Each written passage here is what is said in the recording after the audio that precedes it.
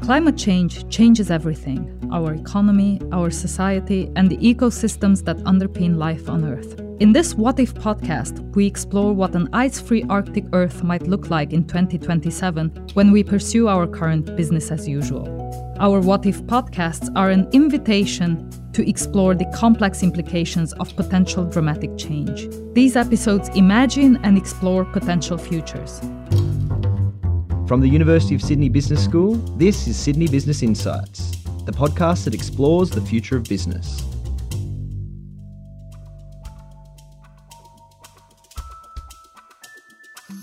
I'm Sandra Peter, and today we are talking to Professor Christopher Wright about climate change, business, and what the world might look like in a future climate-shocked world.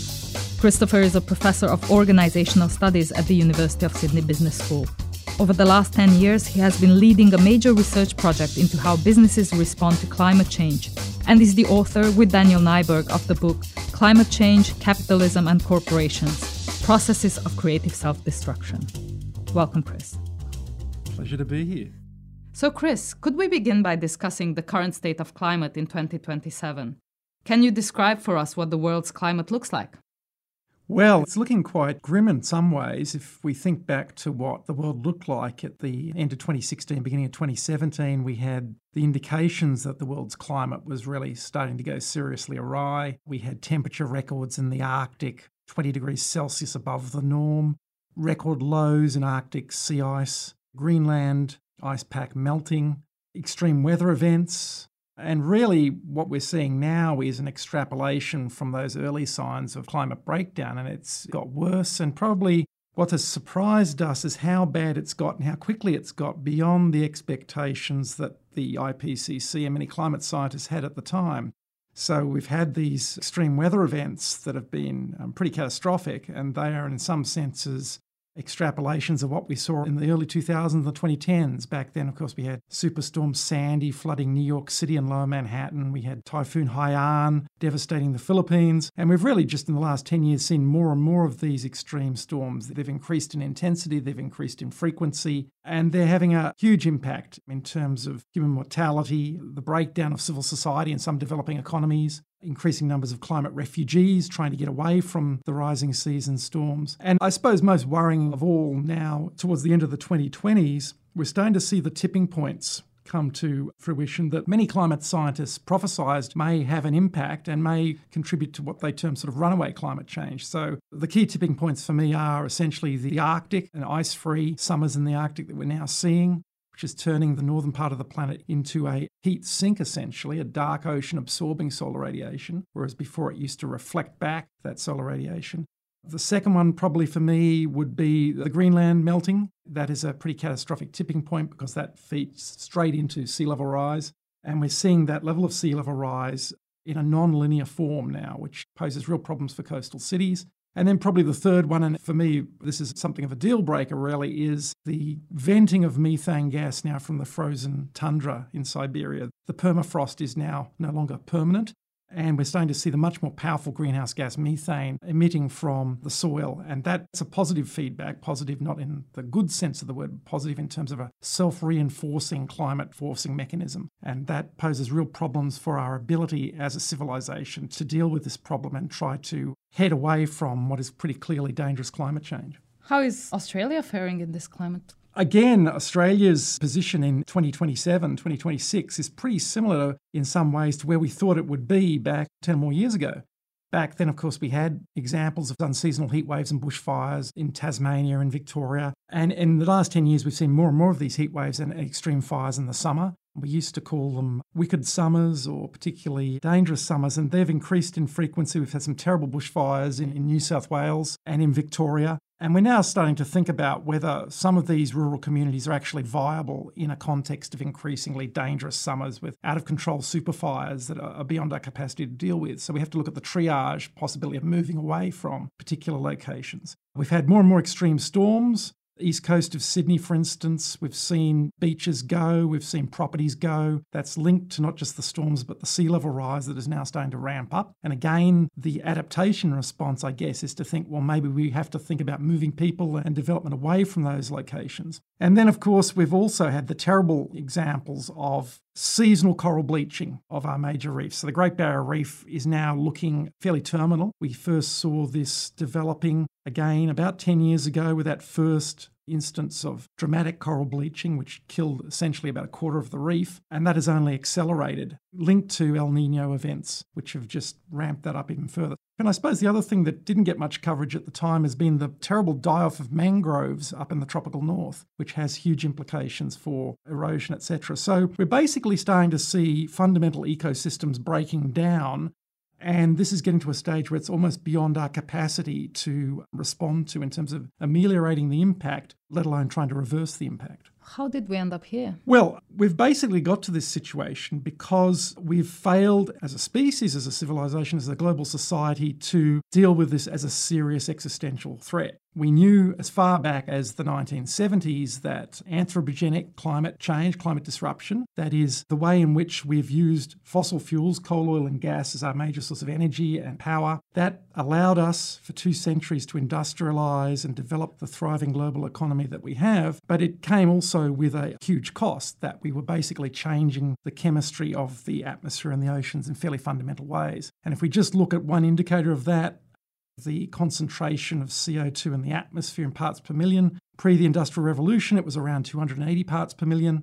By about 2010, 2016, it had gone over 400 parts per million, and we're now pushing at 420 parts per million. And we haven't really seen those sort of levels in the geological record going back probably 3 to 4 to 5 million years, well before the evolution of humans as a species. So we're now in a climate, an Anthropocene as it's often termed, which is vastly different from the Holocene in which humans evolved, and we're not really dealing with it particularly well. So we have an economic system still hooked to a large extent on fossil fuels, and we failed essentially to move ourselves away from those fossil fuels at sufficient pace to mitigate those emissions. And now these are the natural effects of changing that chemistry. How are businesses responding to this change in climate? Well, there are both winners and losers. I might start with the losers first, I guess, because there are a lot. Clearly, any business which has physical infrastructure, which is open to the elements, is now having to deal with extreme weather events of increasing frequency and ferocity. Big resource companies are busily trying to weatherproof their big mine sites, their ports, through engineering projects to deal with sea level rise and storms, to deal with the sort of disaster response that's needed. Insurance companies are suffering mightily with massive claims for floods and storms that they have to deal with.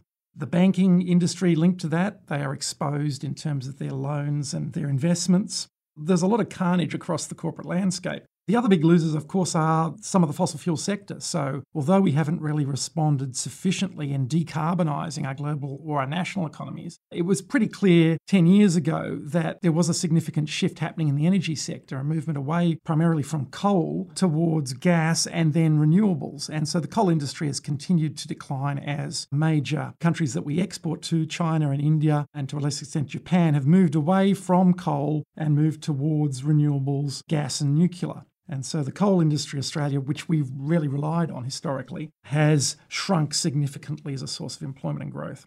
On the winners' side, I guess, we can look at industries like the renewable energy sector, which has gone ahead in leaps and bounds, led by the developments that are happening in China, which has become the global leader in solar and wind and nuclear as well.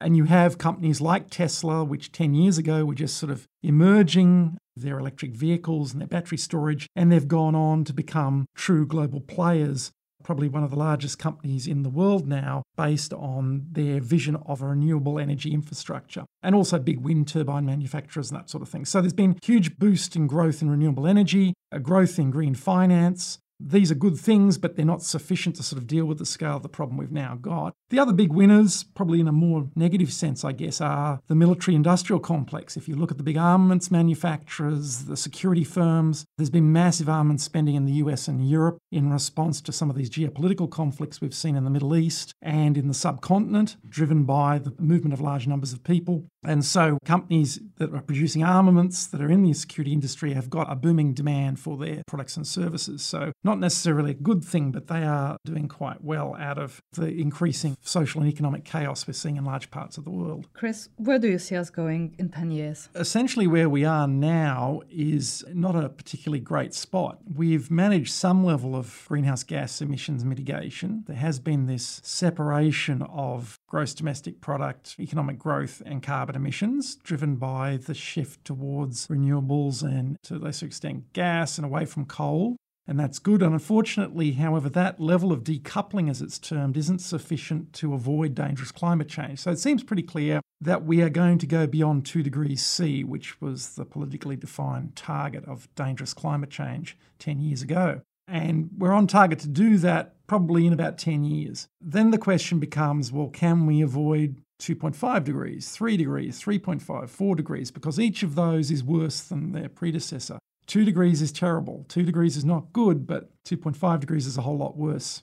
And we need to maintain and continue to try and mitigate that danger. Having said that, what I see essentially is a continuation of those who are wealthy and in prosperous countries probably putting up fences and walls to try and insulate themselves from some of these implications, particularly the mass migration of climate refugees. We have seen that in the US and Australia. So this polarisation between the rich and the poor, both globally and also probably at a national level, where the rich will try to sort of insulate themselves from the crises that are happening. The other big trend is that despite our awareness that fossil fuels are the problem, we're still locked into a certain degree to the fossil fuel extraction business. And the melting of the ice in the Arctic is a great example of that. We've got businesses, the big oil companies, Exxon, Shell, BP, Gazprom, others, which have basically brought us the ice-free Arctic. They've melted the ice in the Arctic, and now they're rushing in to drill for the oil and the gas and to mine for the gold and all the other resources in the ice-free water they can now access. So it's, as we sort of argued in our book, it's a great example of this idea of creative self-destruction. We know we shouldn't be doing this. We know we're destroying ourselves, and yet we double down on the bet and we innovate and we find new ways to try and access these resources, which give us cheap and easy energy, but at a huge social,